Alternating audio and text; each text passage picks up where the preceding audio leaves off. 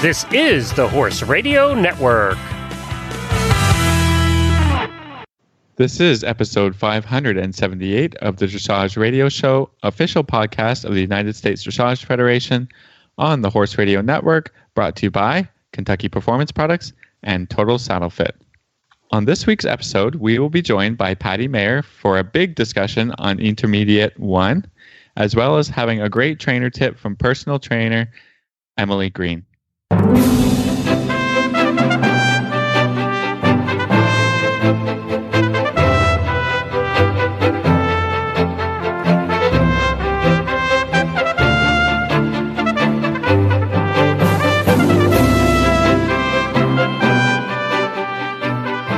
This is Reese Koffler-Stanfield from Georgetown, Kentucky. And this is Philip Parks from Rockwood, Ontario, and you're listening to the Dressage Radio Show. Hi, Phil. Hello, Reese. Haven't talked to you in a couple of weeks. I know. I missed you last week. Yeah. Well, you were on a little bit of a vacation, and I was doing nothing as usual, so that's okay. I did on a socially distant little vacation with my family, which was much needed. It was nice to get off the farm. We rented a house and we were very safe, and I felt like it was okay to go, and it was nice. I needed a little getaway, and because I live where I work, and so it was nice to have a little holiday and just I read some books and listened to some podcasts and did some lots of walking actually on the beach, and it was really nice. So yeah, it was good. How about listening to your audiobook? So Phil, I did listen to my audiobook. I'm not quite done with it yet, but I had quite a long drive. So it was actually really, really good. It's an audiobook, which is Brain Training for the Rider, and it's by Andrea Waldo. And you can get the book at horseandriderbooks.com. And it's really easy because I'm not the best with computers, as we all know, but it's really easy to download it. It's very easy to listen to, and it's great. It's a fantastic book. And for me, for my own issues, but also working with students on fear and how you create positive energy, it's been really good so far. Have you been able to listen? No, my plan. So I have a big long drive to do this weekend. So I'm looking forward to listening to the book this weekend, and I'll get right to it. Yeah. But it's great. It's a really cool part, and I hope everyone is enjoying the book club. We wanted to mix it up a little bit this month, excuse me, and go with an audio book. We've never done that before, so Phil, I feel like we're getting so technology savvy. Or I am. We're not going to. I think it's pretty easy for our podcast listeners to understand how to download much easier than me an audiobook. So we thought the listeners would enjoy that, as a bit of a change of pace. I love it. Well, so we hope everybody enjoys it. It's also information's on the Facebook page, so you can grab it there as well. So we hope you enjoy the book. But yeah, it's been an interesting week. We are recording it is Thursday evening. And as of this week, the U.S. Pony Finals have been canceled here in Kentucky. All the major hunter championships that were being hosted here in Lexington have been canceled. Also, today, the American Eventing Championships were canceled. So, as well as Equitana, I think, right? And Equitana was canceled. Yeah, Equitana is going virtual. Yeah. Mm-hmm.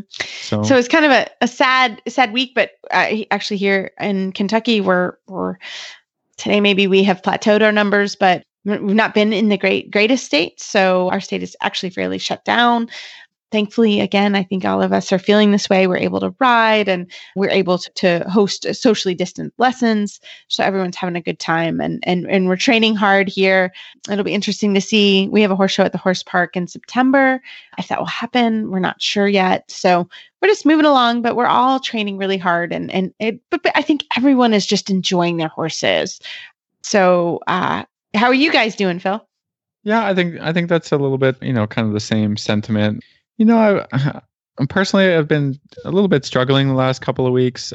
I think just because, it's summer, and like for as long as I can remember, summer means horse showing, and being, intensely training towards competition. And, we're now into August. I would have already been showing for a few months. And so I just kind of missing it, really just kind of missing it, and just struggling with, like people who know me or have had a lesson with me. I mean, like I'm a pretty intense trainer. There's all kinds of purposeful riding, that I'm doing. And then, sort of without the horse shows, without competition, it's a little bit trying to find the balance of staying motivated to keep improving the horses and keep training fairly intensely without having, a date to be working towards, or, a horse show to know like, okay, on August 16th, I have to be ready to do a show. So that's been a bit of a personal struggle for me. Mm-hmm. Now that the summer, this is sort of the second half of the summer, kind of, looking towards, well, here comes the fall, which I would normally let the horses down a little bit, right? And then going into winter, where I'd be making plans and working towards the next set of goals. It's just been, it's been a little bit hard. It's a really different thing, because, how am I going to set new goals when I didn't achieve the ones that maybe I had planned out for this year? I haven't been achieving, and I'm used to summertime achieving, figuring out where the horses are for, riding tests and doing all those. So the owner of the farm I work at, who owns most of the horses, we had a good idea. What we're gonna do is doing dress rehearsal horse show at our farm. Love it. For the 3 or 4 horses which we had planned to have been going to horse shows. We're going to get them ready. We're going to braid. We're going to get dressed. And we're having a judge come over, a friend judge, but, going to have her come over and just judge us riding tests. That was her idea. I was like, that's a good idea. Let's do it. So that is a great idea. It's not a real horse show, but we're going to treat it like a real horse show. Like, we're going to warm up, and then we're going to go in and ride our tests and do a mock horse show on the farm. I love that, Phil. That's a great, I think that's a real honest, it's very honest. I think we're all kind of feeling that way. My business partner also was like, when are you going to show? And I was like, I don't know. I truly don't know. I don't know. I think we're all that way. Like, what's going to happen in the US in the fall? Thankfully, we've obviously been able to show, and I feel locally I have been safe and was fine to haul into the horse show. But I'm not comfortable staying in a hotel right now. I'm not comfortable crossing state lines. So that gives us one venue, and I don't feel like the footing is perfect there. And so that brings some other issues with some other horses. And so it's hard, it's hard. It's also with that horse is to say, gosh, I would really like to be out there and doing it, but it's too risky on many levels. Yeah. So it's the same, I think that's where, you can get creative. I'm just thinking, gosh, I need to video the Grand Prix and send it to Phil and, use your friends and lean on people. I think that's what we're trying to do. Just, be creative, but, I really feel like it's a mental health thing. Yeah, sure. Because I honestly don't know how to not train with a certain level of intensity. Mm-hmm. That's true. It's hard because... Yeah. So, if I'm intensely training, but there's no real... Nowhere to go. Like, what is that? That's really tough. It has been anyway. So... Yeah, I think again, one of the things we've all enjoyed about this podcast is we've created a really fun community. So send us your ideas. What are you guys doing to stay motivated? I think that's a question between all of us professional riders and friends. It's what we're talking about all the time is how do you keep people motivated? How do you keep ourselves motivated? How do you keep our horses in top fitness when there's no real... I think our nothing's been canceled. I don't want to start any rumors, but, it's hard to know. Well, we have regional finals. Our Region 5 got canceled today. So, will the other regionals continue? I think we don't know. And so I think let's do that. Like, I love the idea of a mock horse show. That's awesome. That's a great idea. I think actually the idea came from Jan Abling. Yeah. Somewhere, somehow that he had said that's something he does to prepare for horse shows before he ever goes out is to have a mock one at home. And we just like the idea so much, we're going to just institute it, and we're just going to do it. So cool. Great idea. I love that. I love that. That's really good. And just some other news that happened this week. Casey Perry Glass did announce that she is retiring Dublé. He was her partner for the World Equestrian Games. We saw her there, and she had an amazing ride. Yeah, Rio. The Olympics. Yeah, the Olympics. Part of that bronze medal team. Yeah. Mm-hmm. Yeah, fantastic partnership. Wonderful partnership. Yeah. And she announced it kind of at the same time that I'm sure she was hoping she'd be going down the center line in Tokyo, and obviously that didn't happen this year. And I thought that was really cool, and I think that's always the question for all of us. When do you retire your horse and your heart horse? It's so hard. But I think she said, I read somewhere that, it was just time. She knew she couldn't keep that level of intensity up. And I thought that was really cool. Yeah, and that's fair for the horse. Fair. And yeah, exactly. That's what we all hope to be able to do is retire when they're on the top of their game and really, at that point, your horse, and you know that maybe you're not going to put them through another season, or that they've given you everything that they ever needed to. I remember when it was so emotional when Charlotte retired Vallegro, and everybody's like, "Well, he's at the top of his game. You can," and then she's just like, the horse has done everything. Yeah. What does he need to prove or do? What does he need to prove? What does he need to do? I think that's just, really shows compassion. How the riders have compassion for the horses, and the horses are not machines. So it's commendable. It is commendable. I think it's just something to always think about when you have that horse. And, I think every horse I've retired, you kind of know, and she, going another year and getting ready for Tokyo, that's a whole another situation and issue. So I was really thankful that came through and that she was able to retire him. So that was a good thing for sure. So, well, I think, Reese, we should probably get to the show. We have a little bit of a different format for this week. So we did a recording with Patty Mayer, as we've been doing, now and again for the last few months, actually, since quarantine started for people. Yeah. And then we had her on. We recorded this last week, but we had her on to talk about the intermediate 1. That's right. It ended up being such a long, interesting discussion that we decided we were just going to dedicate this show to it.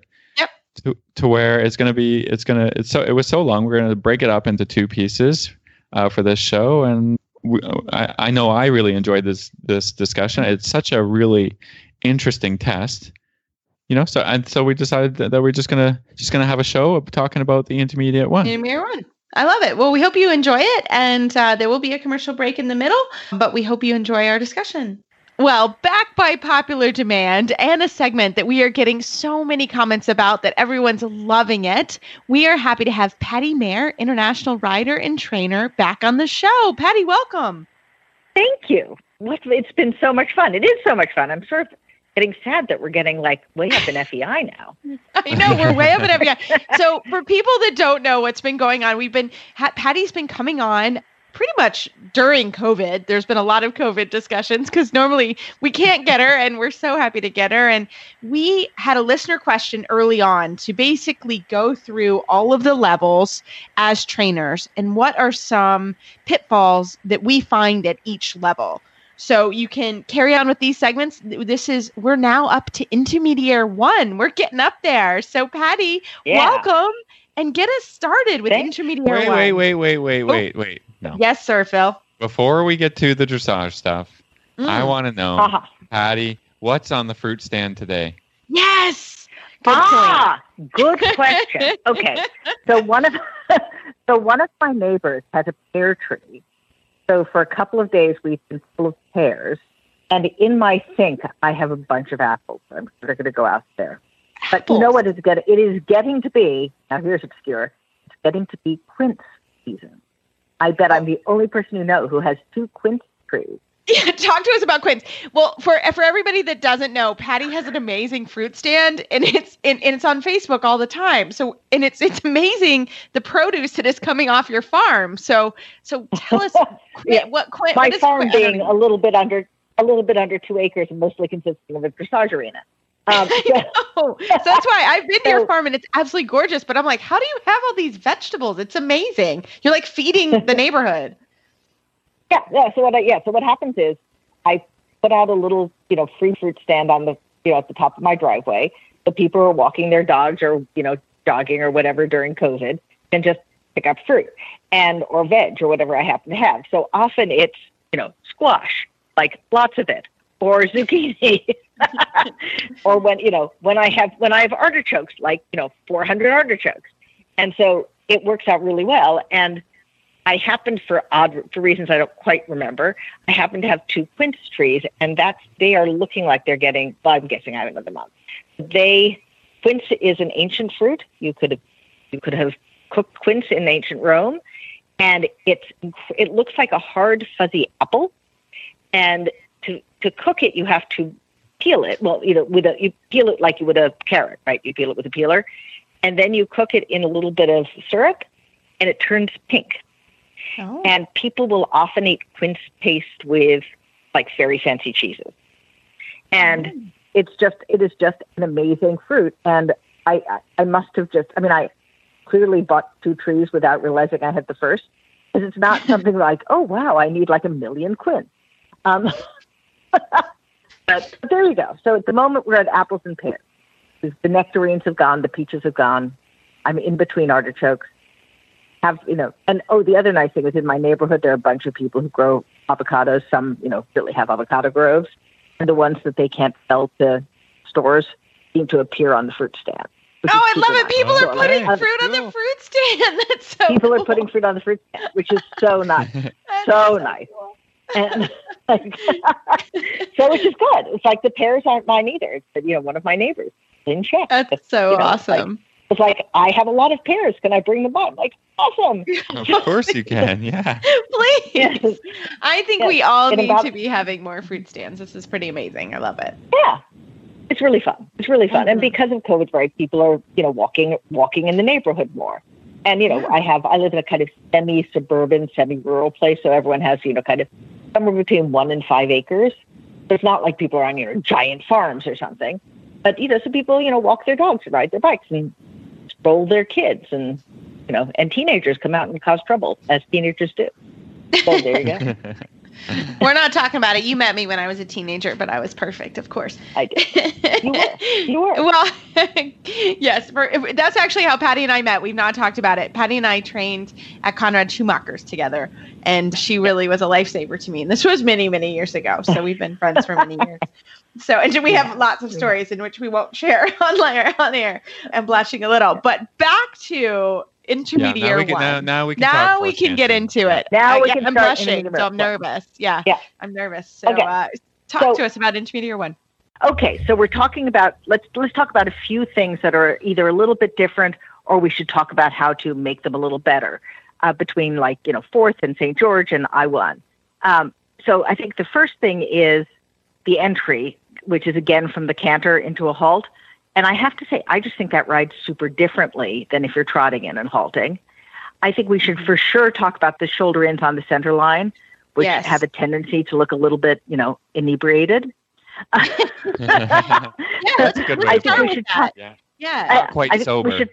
Not quite sober. I think we should for sure talk about the rein back and the size of the volte. And then I think we should talk about counting changes. Oh, and the fact that the pirouettes are full pirouettes. Does that kind of, that seems like a lot, but that seems like a good crazy. I'm one of the hardest things in this test that I think people. The left-hand turn from the collected walk to the extended walk. No, the zigzag. Yes. Oh, okay. Very yes. The St. George zigzag. This is a real This thing. is a real zig and a zag. Okay, that makes sense. That causes a lot of trouble. I mean, there's a lot in here that can potentially cause a lot of trouble. Yeah. Okay. Yeah. So, and we're talking about it from a trainer's perspective, but I think also with this one, we should talk about it a little bit from a showmanship perspective. Does that make sense? Sure. There's a lot of that. Okay. There's a lot of strategy depending on your horse. I mean, this is really, you got to ride this test. Yeah. It's not coming to you. Yeah, for sure. So should we start with the entry and then kind of wander through in a chronological way? Yeah, absolutely. Okay. So again, this is a little bit going to be about training and a little bit going to be about showmanship. When you enter at the canter, figure out which lead your horse is straighter on. And especially since you now have a horse that does flying changes, which lead they are less likely to swap in. Mm-hmm. No, it's true. But don't you think you should have done this already? Like, I think you should have done early on. Yeah, because I think there's some magical knot rule that people are like, oh, I turn left, I have to start left. And it's like, or whatever direction. It's like, no. You're going to halt, and then you can decide which direction you're going. But enter however you're going to be straighter. I think that's in general with showing, though, not just now. I mean, it becomes very important at this level, but in general, like, you should have already kind of figured that out in a way. So sorry about that. Because center lines don't lose points. It's kind of my pet peeve. Like, there's no reason to not get a 7, 5, 8 on a center line. Right. There is literally just something that that it's just practice. Yeah. In my opinion. Yeah. I was kicking myself recently because I realized I had let my center lines just kind of go to pot.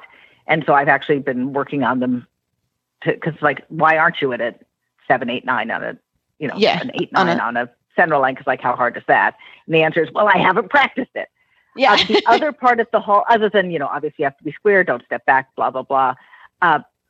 By this level, they better be blasting out from the halt to a trot. Mm-hmm. Mm-hmm. And so whether you train them so that you cluck a little under your breath, whether you train them that you take your leg away, they should know that from that square, attentive, calm halt, they go straight into the trot. And I mean straight, like you're staring at the judge, trotting straight to the judge. So I think, for me, that's kind of, again, trying to that you can practice at home. And Reese, I'm with you. I mean, like, that's something that none of us we should all be doing good halts. Like, that's something we can really practice and get better at. Yeah. So I think the next thing is, let's talk about the center line, shoulder in. And again, for me, you're coming down the center line at A. You start the shoulder in at D, right? So you shouldn't just slam the horse over and shove their haunches to the outside of the center line. You should establish that, and again, this is more showmanship, establish that you can be straight on the center line. And to be a rock star, you then dance the shoulder over to the right. Yes. Right? You don't just come around the corner and wheel around. And I think that's what makes it look beautiful. And the haunches are on the center line, right? And not the haunches are on the center line. Not your knee, not the horse's shoulder. And with luck, they should stay there. I mean, the concept should be that the center line is the outside rail. Mm-hmm. And again, that's what, if you have a mirror on the short side, oh my gosh, that helps when you practice this. The volte, 8 meters, not 6, not 10, 8. And like, easy place to add points, easy place to lose points by just being a little inaccurate. Obviously, half passes we've all talked about. Do we want to talk about a rein back, or shall we? Yes. Or shall we? Because rein back. Okay. Rein back. Oh boy. Rein back. 5 steps, which is actually a fair number of steps. Mm-hmm. So halt. So a reminder. This is what it says: halt, immobility. Then they don't say then. I'm saying then. Then rein back 5 steps and immediately proceed collected trot. So to me, this is trainable in the following ways. Obviously, horses. Obviously you have to have a beautiful square halt. Sometimes they do grow roots, right? You've halted and the horse is like, thank you so much. And this is where I will be standing for some time. So I think that you do need to figure out a way to warn your horse that you're about to do a rein back, not just pulling on the reins, right? And for me, what I've been taught always is you lighten your seat. That's not tipping forward in a 2-point, but you lighten your seat slightly. And you, again, remember a rein back is a forward movement. I mean, it's obviously not, but you know what I mean?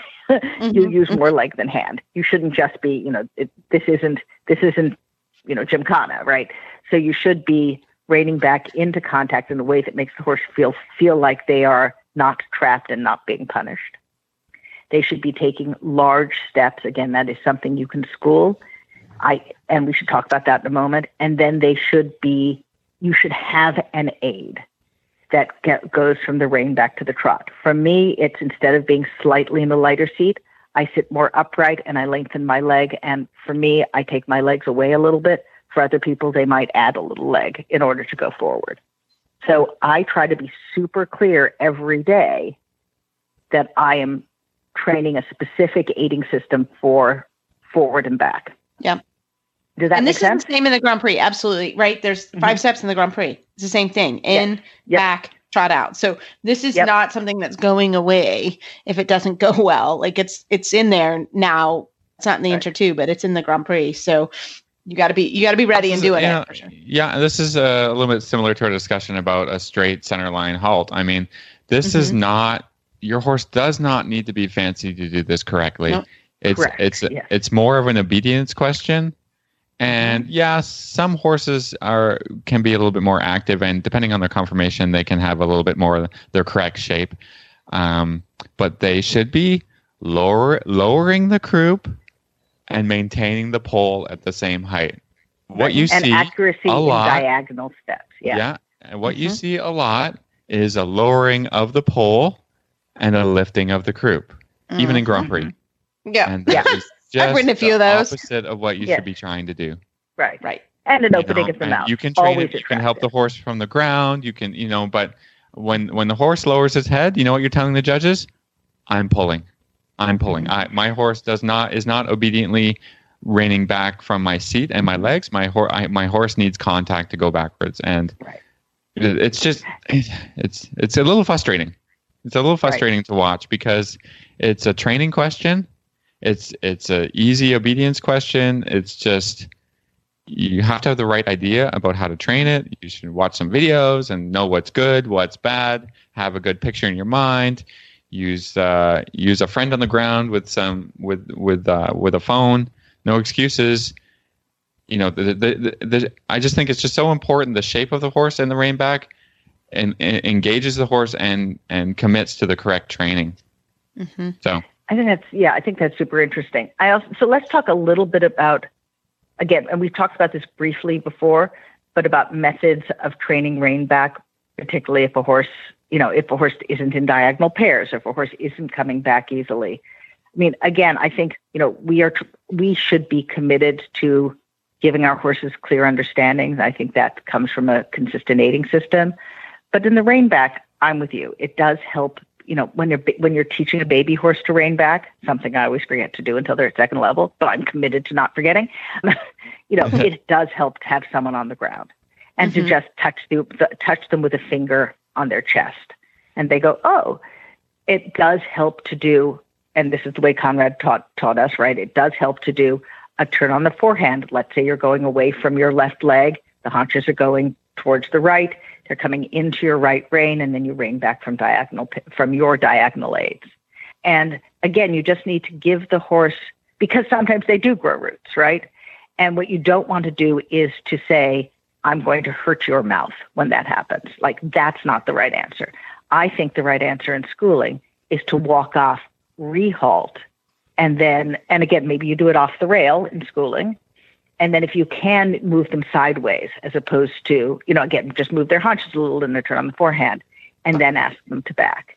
Because I think, again, the more you use your hands, the more, they can open their mouth, and tell on you to some extent, and should be telling on you. But also, I think you lose the diagonal pairs for a lot of horses. Does that make sense? Do either of you guys have, I certainly remember being taught to help a horse back up by backing either up or down a hill. That seems that helps too. Yeah. But I'm with everybody. I mean, it's actually considered a non-brilliant movement, so it's just an obedience question. So you really, like, center lines, rein backs, walk pirouettes. These are the things where they literally will suck points away from you, and you shouldn't lose points on those particular things. So right. Yeah. I love it. I think it just it's a little bit of a strategy thing, I have encountered lots of horses who are, can be a little bit tough to teach the rein back. So maybe you need some extra treats or, something. Yeah. A verbal cue. A verbal cue is great. You can do a verbal cue at this one. Well, no, you're at C. No, you can't. No, I can't do it. No, but just to get the horse the right idea. Yeah. Just to get the right idea. Just to give a horse confidence. And I like to use it in my warm up. Just pick up you're warming up, you're in walk, after you've let the horse had a bit of a stretch or whatever in the walk, and then I just sort of quietly halt. Do I have a bit of a rein back before I even get going here, or what have I got, right? It can be a daily practice thing. Yes. It's just I do rein backs a lot. Just to also check, or at least halts. Yeah, just to make sure, can they do it at any point? Yeah. So, I mean, not with a 4-year-old, but with the big horses, I also think it's good for them to put their haunches down and pick their shoulders up. I mean, I think there's a lot of uses for rein back. Have you ever, in schooling a rein back, held your whip on top of their haunch a little bit? I'm not saying even tap them, or certainly not hit them, but to ask them to lower it in the process of the rein back. Have you ever used a dressage whip on top of their haunches for that? Mm-hmm. Yeah, and I've also touched them on the shoulder. Yeah, it's a little bit different horses. If they want to follow out a little bit. Yeah. I mean, I've also, in the training, gone forward walk just directly to rein back. Sort of eliminated the halt. Just it's very, I mean, it can be a little tricky, but it's just depending on the horse. What I really love is that I think they just took it out, that 4-3 movement. What do they call it in German? Schaukel. Yeah, swing. I come from the day when the Grand Prix had a Schaukel. Yeah, I had a Schaukel. missed that. It was a super hard movement, and it was a super impressive movement, and I actually thought it looked cool. And Patty, it was 4 back 4 forward 4 back 4. Yeah. Trot out. Gosh, I think it was. Wasn't it back 6 forward 4 back 4 something? Like that. It's been a long time, but it was in there. Yeah. Maybe it was 6-6-4. I forget. No. Well, in the Grand Prix, I don't know, but in 4-3 that they just eliminated was back 4 forward 4. Back. That's just really a super cool movement. Ridden correctly, it helps the horse so much with just with this lowering and the swinging and the obedience, and I love that. So really good. So rein backs are important. That's where we're going with this. Rein backs are important. Yes, and we're talking about schooling. So so going back to riding the test. So you've done your walk, you've done your extended walk, you have your horse's butt squarely towards the judge between just between B and P, and then you go to your collected canter on the right lead. By the way, have you noticed that Patty, almost always you do it left lead? Turn. Right, Patty, there's that weird turn in the walk. Super sharp turn. Yeah. That's weird. I don't think that ride's great, I have to say. I don't think it's like a hard schooling thing, but it's weird to ride. So basically you do collected walk at R, you go medium trot to collected walk, which is something, again, you should school. Yeah. It rides okay if you school it, but you do medium trot K to R, and then R collected walk. Then you walk R, M, G, H, and then you make a super sharp turn. It's like they forgot where you were supposed to go, and you have to go there. Then you have to go from H to B, and then you're going on to P. But it's super tight. It's like it's really odd because and it's hard to figure out how. I mean, I use that turn to get the transition to an extended walk, but it's actually sort of hard to do because it's such a tight turn. Yeah, it's really it's worth looking at if you're doing it. Yeah. So, but to me, the next kind of legitimately difficult thing is that canter transition for 2 reasons. Obviously, you've done tons of walk canters by now. Every single one has been on the left lead until now. Now you're kind of on the right lead, which is, I think good, but odd that so many have been on the left. And you are absolutely where the judge can see whether you're straight. So to me, in that distance between B and P, so because you collect for just a moment before P and you canter, I would collect and shoulder 4 and make sure that transition is straight. And partially because that's also going to prepare you for the zigzag. And I think that's more being intelligent about test riding than, by this time your horse better be able to pick up a canter from a walk. Well, we hope you're really enjoying the discussion about Intermediaire 1. We're going to have a quick commercial break from Kentucky Performance Products, a fantastic company. So please take a listen and feel free to contact them. They will help you with all your supplement needs. Each week, you carefully plan out your horse's training schedule. You work with your trainer to fine-tune his flat work. You school through grids to perfect his jump and set up multiple courses to educate your eye. You enjoy long hacks to keep his mind fresh and body strong. Show day arrives. You take a deep breath as you enter the ring. "We've got this," you whisper so only he can hear you. You move as one, sailing over each element in perfect harmony. The feeling you get when it all clicks. It's why we do what we do. This feeling is brought to you by Joint Armor. Joint Armor's complete formula provides your horse with the nutrients necessary to support healthy joints throughout his lifetime. Joint Armor maintains fluid motion and flexibility in hardworking joints. It supports normal cartilage development and reduces joint deterioration. Joint Armor provides high levels of both glucosamine and chondroitin, plus 100 milligrams of hyaluronic acid. Best of all, Joint Armor is affordable. One small jar lasts up to 75 days. The horse that matters to you matters to Kentucky Performance Products. So we're going to continue this interview with Patty Mayer on Intermediaire 1. Now the zigzag. So let me read it, and then we should chat about it. So A down center line. Between D and G, you are going to do 3 half passes, 5 meters to either side of the center line, with flying changes of leg at each change of direction, starting and ending to the right. And then at G, you do a flying change of leg, and at C, you track left. That is a super complex way of saying, come down the center line on the right lead, half pass to the quarter line, change lead, half pass to the other quarter line, change lead, half pass to the center line. Change lead. And change lead and track left. Mm-hmm. Here's how, let me tell you how I think it should be strategically ridden. And again, this is sort of, I don't think we talked about this when we were at St. George or even 4th level. So if you're coming down the center line at A on the right lead, I would come shoulder 4 between A and D. Then I would aim my horse as though it's going to, essentially as though it's going to P, but you're not going to make it to P, right? And you half pass to the quarter line. Here's what I do. I do straighten change, and then that change of lead starts me over to the next thing. But you can, if you're really much more clever than I am, you can do change of bend, change of lead. And then you half pass the other quarter line. I try to make that centered over X. So essentially, I think about it as though I'm going from essentially towards S. Yeah, essentially towards S. Yeah. And for the quarter line in front of S. Yeah. I straighten change, but again, you could potentially bend to the right if you're smarter than I am. And then I go to G, and then I straighten, look at the judge, and do that flying change at G. Mm-hmm. It actually rides not in the turn. Not in the turn, at G before the turn. So to me, the thing that helps me center this is I come down the center line from D. I am looking at P, ride to the quarter line, do the change. Then I am looking at S, and that gets me centered on X. Get to the quarter line, do the change, and I want to make sure I'm back on the center line a tiny bit before G to make that change at G.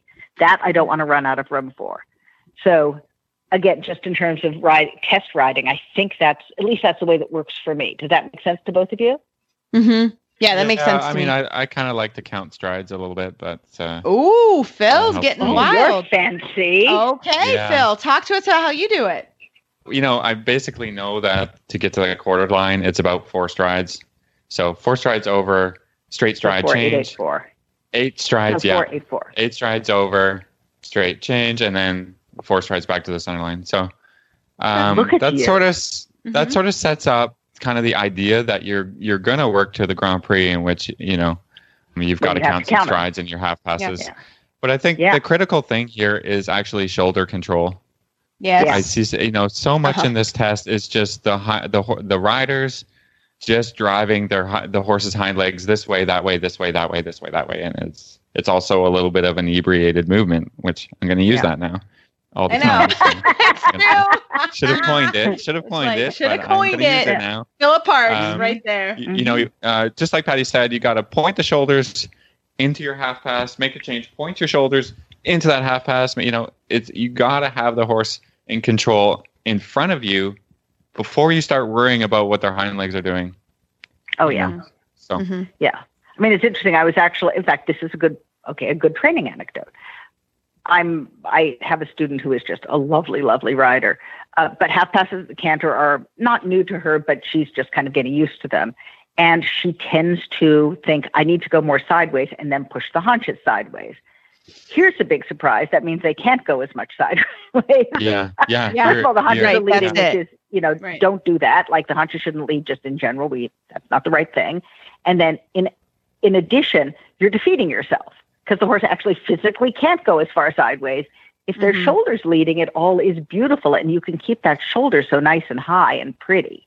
And you can ride them a little more forward. And one of the things they talk about in this is quality of canter, uniformity of bend, collection balance, fluency from side to side. And you're going to have a side that's sticky. You're going to have a side that's easier, and then you're going to have a sticky side. So you better know it before you go in.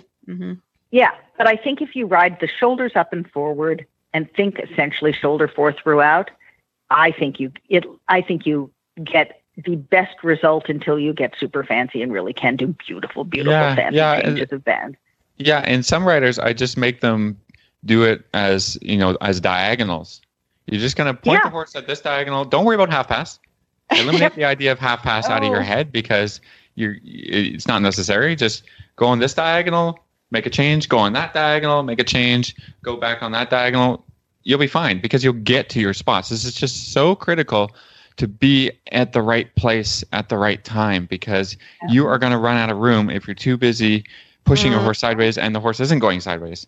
So just ride it like 1, 2, 3 diagonals, and then you can sort of figure out how to make the half pass happen. But that's a beautiful way to teach someone to school it. I think that totally makes sense to kind of break it down between the geometry of the movement and the fact of the half pass. Right. Yeah. I mean, again, we've talked about this, that the half pass is only, riding travers on a diagonal line. Right. So let's just ride the diagonal lines first and we'll figure out the travers and then later. Figure it out. I love it. That's a good way to put it. I love it. So we finished the zigzag, which as everyone can tell, it is the hardest thing, arguably, also in the Grand Prix. Like it is wicked hard. So we finished the zigzag. We get a little breather in the extended canter. Then, we then are going for 5-3, which again should be a little breather for you. This is 5-3 time changes. Before. We did them in Prix St. George and in fourth level. So then we get to the full pirouettes. Right. Welcome back to the intermediate one. This is hard.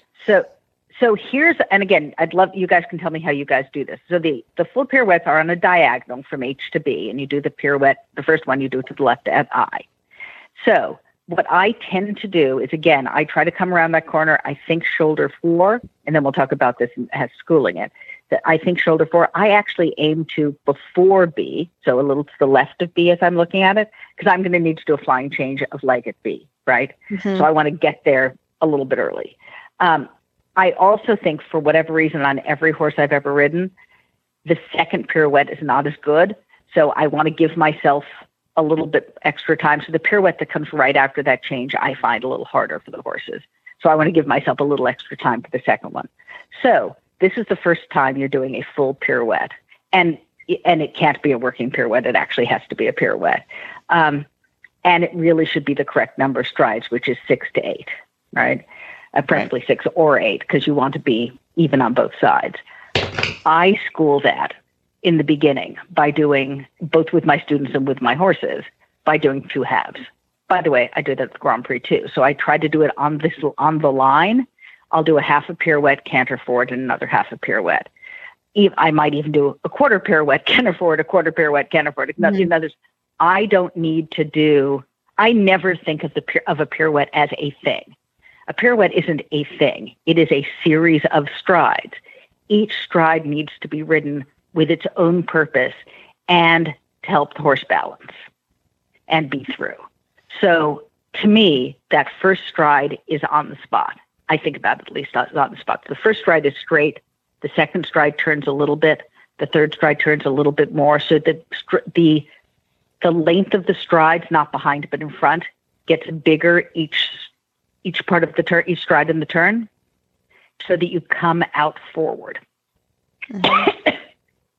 Yeah. So, and straight, because if not, you come out crooked.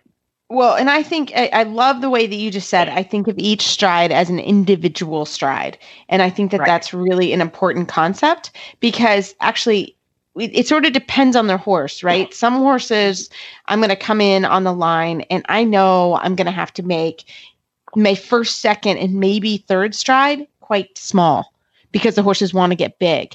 But I have some horses that you come in the other way. It just depends on the horse, right? And how schooled they are. And I would say typically my younger type horses, they need to be smaller because as they turn, they're gonna get bigger. So if I can come in on the spot, and I will say in general, working on a radius, like I try now. My horses have to go straight. They have to collect. And then they have to turn. I have not done as much in my later years of working pirouettes because I know at the end of the day, I got to come straight, turn straight. So for me, I train like I'm going to make 2 small steps maybe, and then maybe I push them out in training, and then I come back with 2 small steps so that I know what the length of stride is going to be as I have to make the 8 steps. Or the 6 steps, depending on what I'm doing. So I try to have that control. And if you have a horse like my horse who sits too much, that works for them as well, right? So you do a stride, 2 strides, maybe you canter forward straight a stride, another 2 strides, canter forward straight a stride to keep him from putting his hind legs underneath his eyeballs, and then he just gets stuck because that's no fun. So I think that sense of always being able to come forward. Also, to me, horses do a bunch of different weird things in the pirouettes, right? Just like in a walk pirouette. They can do a turn on the middle in a canter pirouette. Who knew? They can be pushing their haunches out one way while their shoulder is going the opposite direction. That cannot happen in a pirouette essentially ever, but certainly can't happen in a horse show at this level. So you need to always know that they can go forward and that they don't push into your outside leg. We've talked about this before as being, with doing this as a walk pirouette, super helpful, or at least schooling the walk to the canter. I think in schooling, you can absolutely think about, do I bend in the correct direction, or is counterflexing going to help this moment for this horse? It's going to help its balance. It's going to help him go sideways a little, or, move his forehand a little bit more. Should I ride it a little deep? Should I ride it a little up? I feel like I don't have a good pirouette until after the first step. I can shove both my hands on the horse's ears and continue around with my feet. But I don't get there by starting that way, right? Until they, I want to be able to ride a horse a little bit deeper, a little bit higher, a little bit more forward, a little bit faster, a little bit slower, depending on what's happening each stride. Right. And to me, you need to get that level of control. And the only way to do that is to practice each stride separately. Mm-hmm. So, and some horses, as we know, spin like they are after a cow. Like that's not good for our sport. Wrong sport, right? Not a bad thing, just the wrong sport. And again, you always have to be able to move forward. They have to be coming forward into a soft contact. Yeah. Phil, you've been quiet. What do you got? This is all great. I mean, I think in general, you want to start your pirouette small and work your way bigger so that your inside leg is the driving leg. That's so many people are way on the outside of their horse, and then the horse does changes and fun stuff like that, which is also incorrect. Oh, yeah. So if you start small and get bigger, you're just naturally going to be driving your inside leg on a little bit more. I think what really helps in doing full pirouettes is being able to counter-canter a 10-meter circle, at least a 10, if not 8, to work on your horse's hind leg strength and turnability, and so that they just are used to being really handy in the canter. They have to be handy to make a pirouette, so they have to be turnable, balanced, active. All these great things. I think they also eliminated this in 4. They eliminated it in 4-3. And I think that's also a problem, because I do a canter figure 8. No, it's in the 4-3. Meters or smaller, and that's going to help your canter, and it's going to help your pirouettes as well. So, it's in the canter. I mean, it's in the 4-3, Phil. The S curve. Still in the 4-3. There's an S curve. Yeah, and it's also in the developing pre-St. George. So it's still around. And okay, good. It's still around. And it's still hard. It's still super hard. difficult. Very hard. It didn't stop being Take difficult. it out. Yeah. It's hard You're for right. a reason, and I think that reason is laying the groundwork for some really hard stuff. And then what I'm always trying to do is trying to do exercises to make my horses handier. And then when we ask the big questions of them, it's not quite so hard, and they're a little bit easier to teach this kind of stuff. So yeah. No, I love it. Well, the other thing we have that comes out after this, so you now have done your basically, I call it a V, of your pirouettes on the center line, both directions. Then you come and you have 7 2-time changes. This is a big one too. Yes. Yeah. Hello. 7 twos. So here's my thought on twos, and in fact on all of these tempies. When you're riding them in the arena, and in my personal opinion, when you're schooling them, when you're teaching them, you look across the arena, and your eyeballs and your chin are staring at that far letter. So if it's FXH, which it is for the twos, your chin and your eyeballs are looking at H, and you are not going to move your upper body or throw your horse from side to side, because if you're doing it in the twos, you're in trouble. If you're doing it in the ones, you are in deep doo-doo. Really deep doo-doo. Really deep doo-doo. In an ideal world, and again, a showmanship world, I think those two should be done by somewhere between a collected and a medium canter. So they can be big, they can be expressive. It becomes super easy for the horses to do after a while. But to start, I think you start conservatively. But I do think you start. But I think you start straight. I don't think you start at this level by throwing them side to side. I mean, maybe when you've taught a single flying change at the beginning.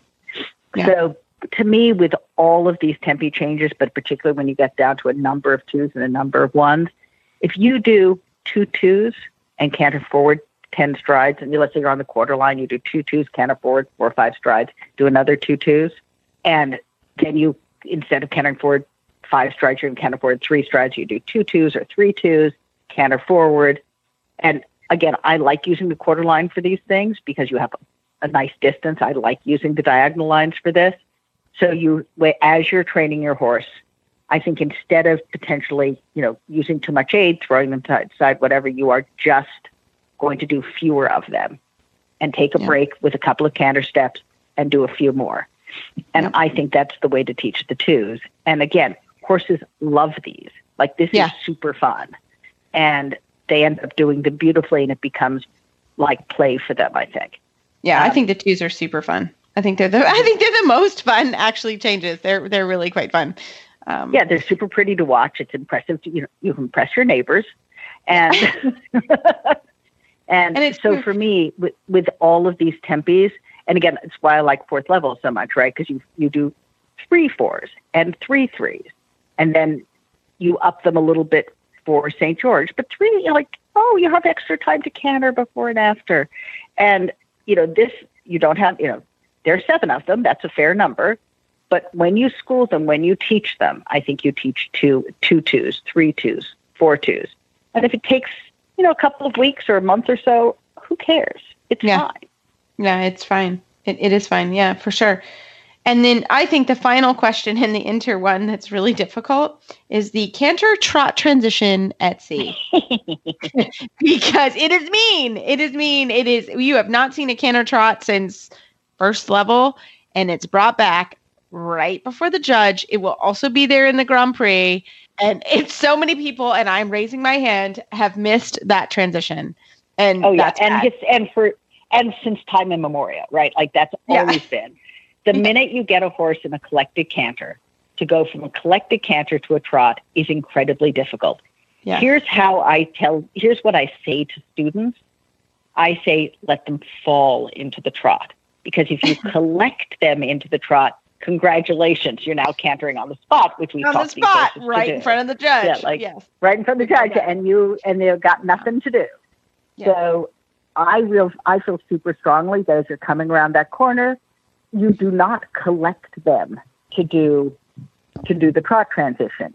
You actually allow them to head a little bit less collected. I'm not going to say in a working canter, but a little bit less collected so that they can trot. the more you collect them, the more you're preventing their body from doing it. Yeah. And, they need to be pushing into your hand a tiny bit. If they get too light, because again, here's the other way to do it. You can just go, and they'll trot, right? But you're right in front of the judge. So you better be doing that super, super quietly. Better think that hard. No, it's very true. And just that's do a little cough. Yeah. Just train that. Train a cough. I've seen people do it actually on a horse that hasn't trotted. So did I give away your secret?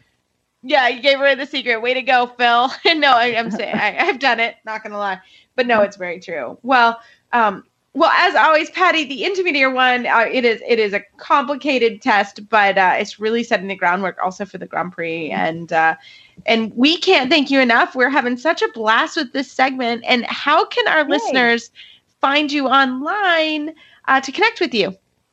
Oh, awesome.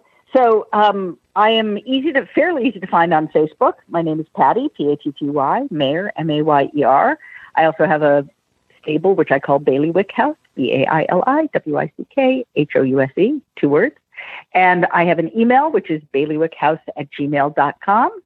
And I have a telephone. My God, and I take text, 310-729-3365.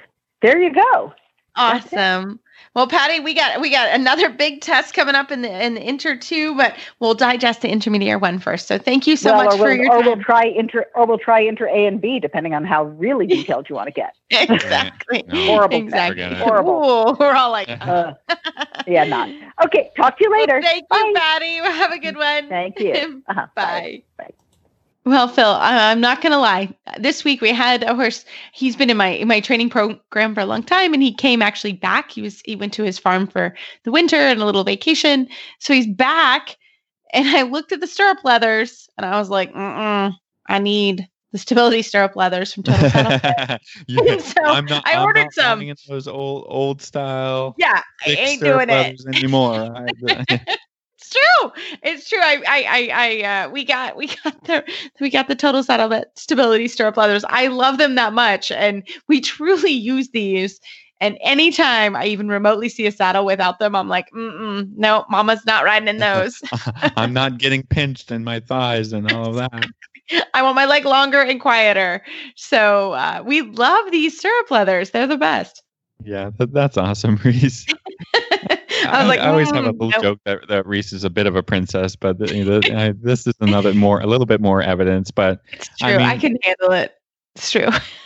Yeah, it's fair. It's fair. Like, there's no reason to do an hour's worth of training on a horse and just not feeling as comfortable as you should. Exactly. That's what it comes down to these days, right? Yeah, it's true. It's like, no, I'm not doing that. They're so worth the money, and they really are something that helps you. And very rarely has there been tack that comes out that can really help every rider. And this is one of those items. And so we love the stability stirrups from Total Saddle Fit. Justin at Total Saddle Fit is fantastic. And you can find all their products, their stirrup leathers, their girths at totalsaddlefit.com. And we hope you enjoy them. So, Phil, we have a fantastic Total Saddle Fit tip of the week from personal trainer Emily Green.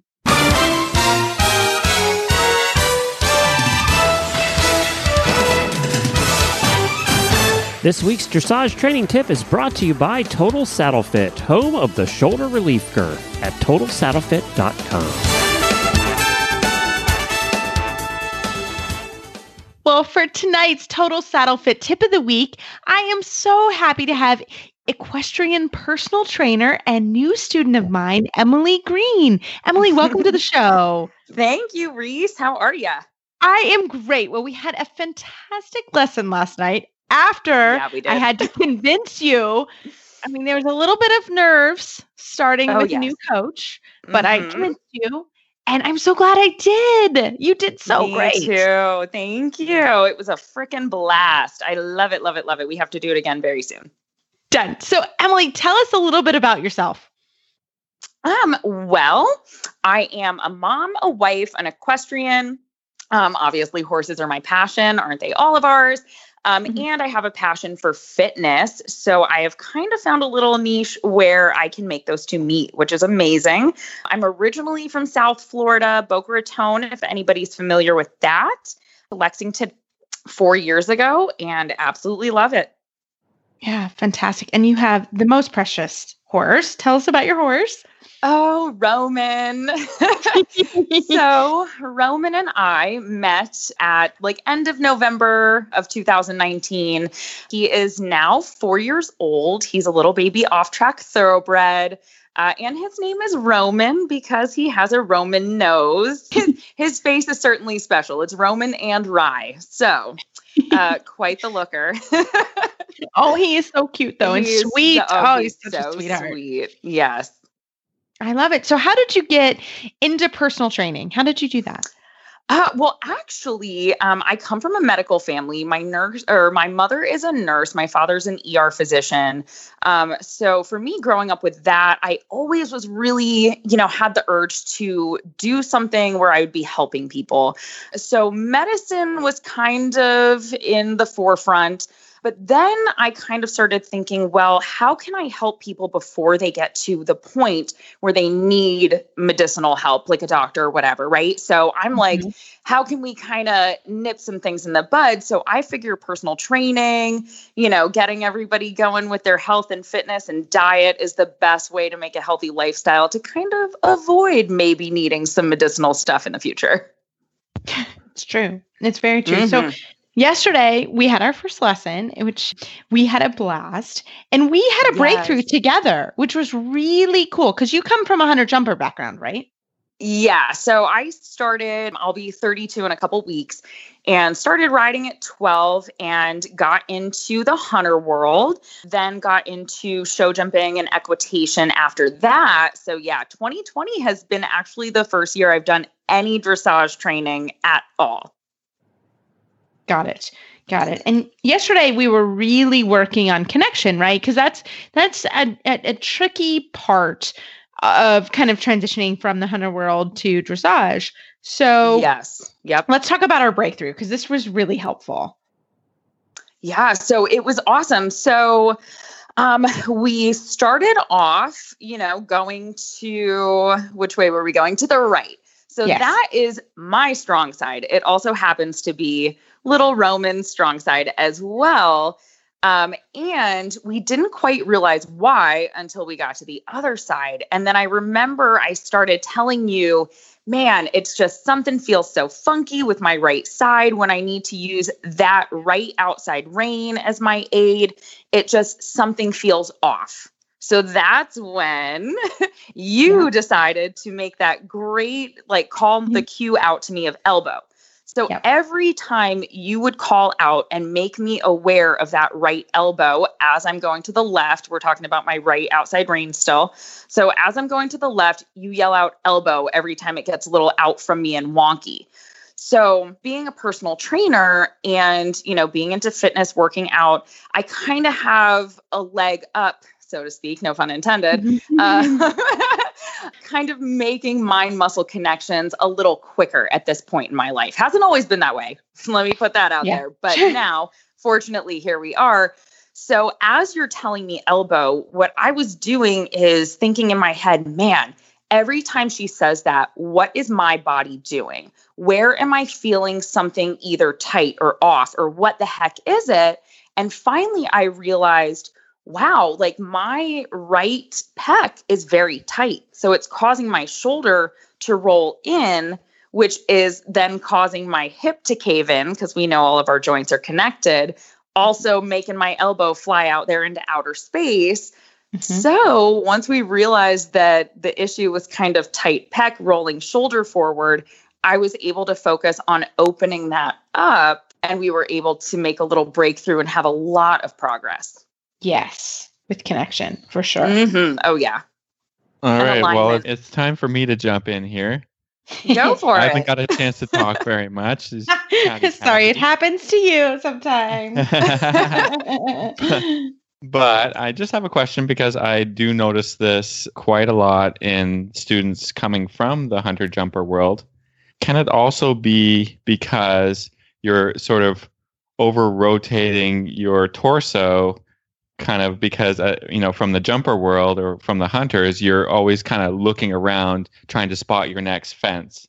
Sure. Yeah. And I absolutely think that that is an obstacle that, we hunter riders coming into dressage do face, just because that is kind of a different style of riding. It's a different position. We worked on that too.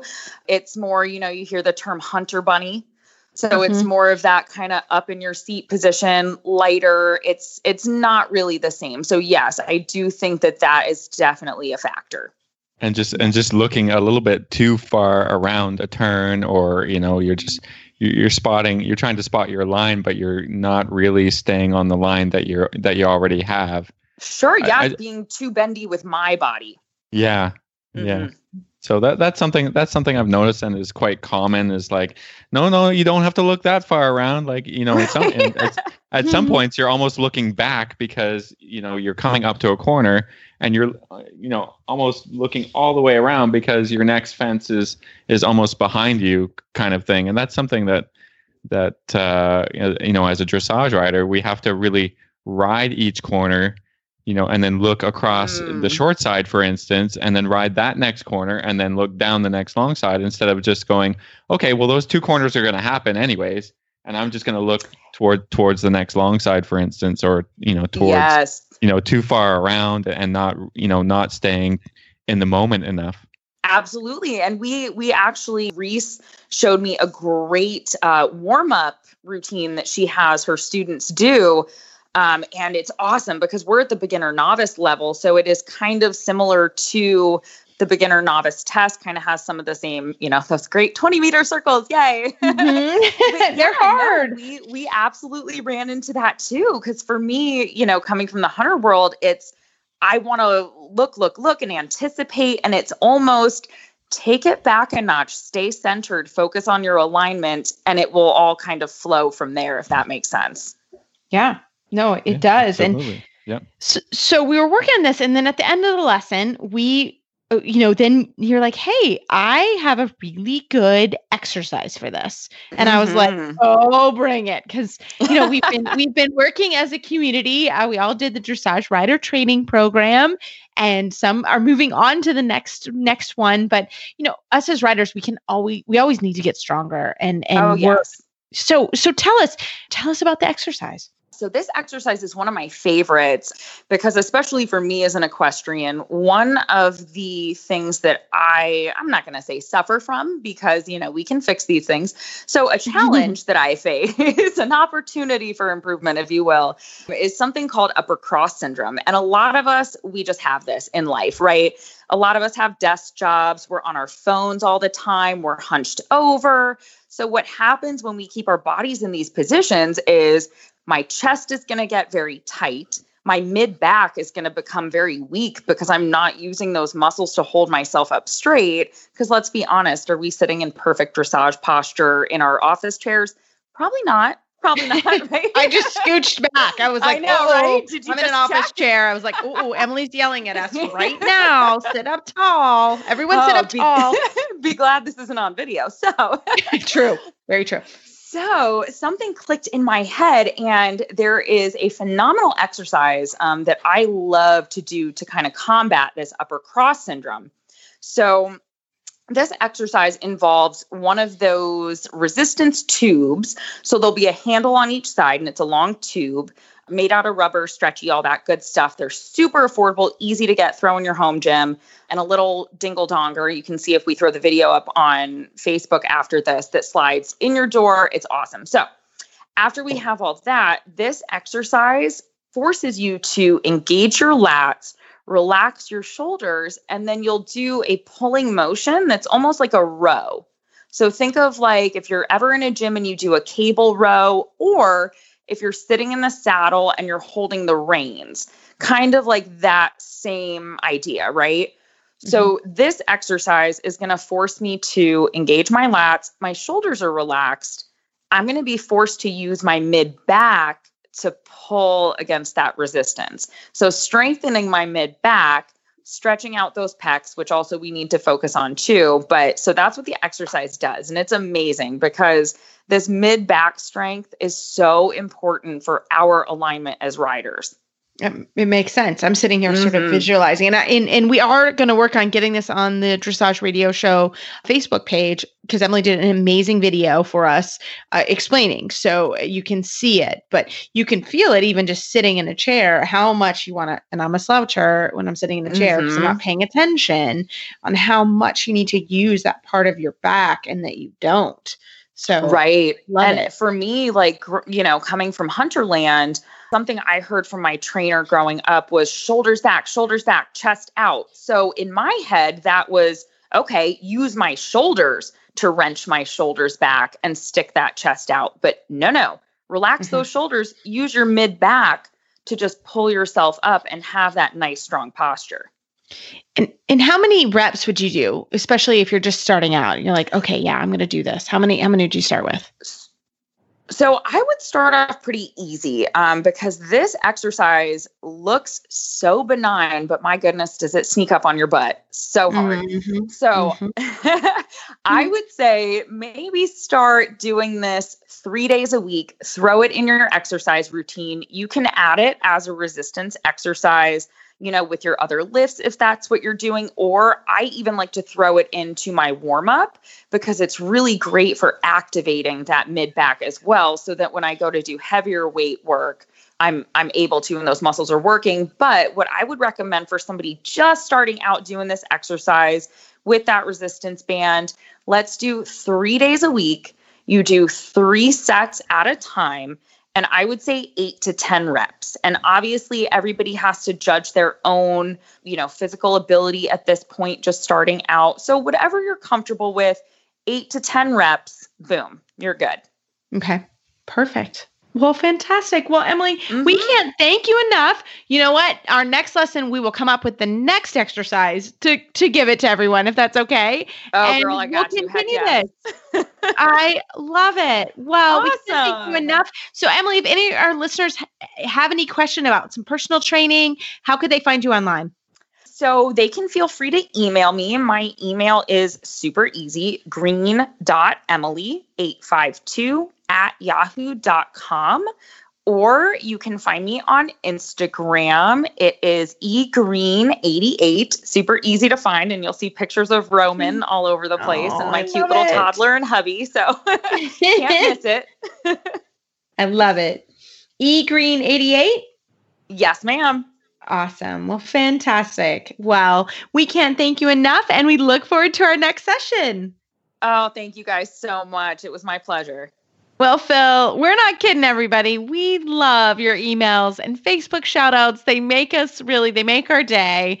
And we really enjoy doing the show, and we enjoy hearing from you, and keep it up. We like it. Share, we love our community, and we want to keep it going. So as always, you can find our show notes and links to today's guests on our website, dressageradio.com. Like us on Facebook, just search Dressage Radio Show. Follow us on Twitter @Horse Radio. My website is maplecrestfarmky.com, and my email is reese@horseradionetwork.com. I think the best way to find me is on Facebook, or my email is philip@horseradionetwork.com. I'd like to thank our sponsors this week for allowing us to put on a show. And don't forget to check out all the other shows on the Horse Radio Network at horseradionetwork.com. Everybody, keep your heels down, your shoulders back, and please stay safe. And we look forward to talking with you next week.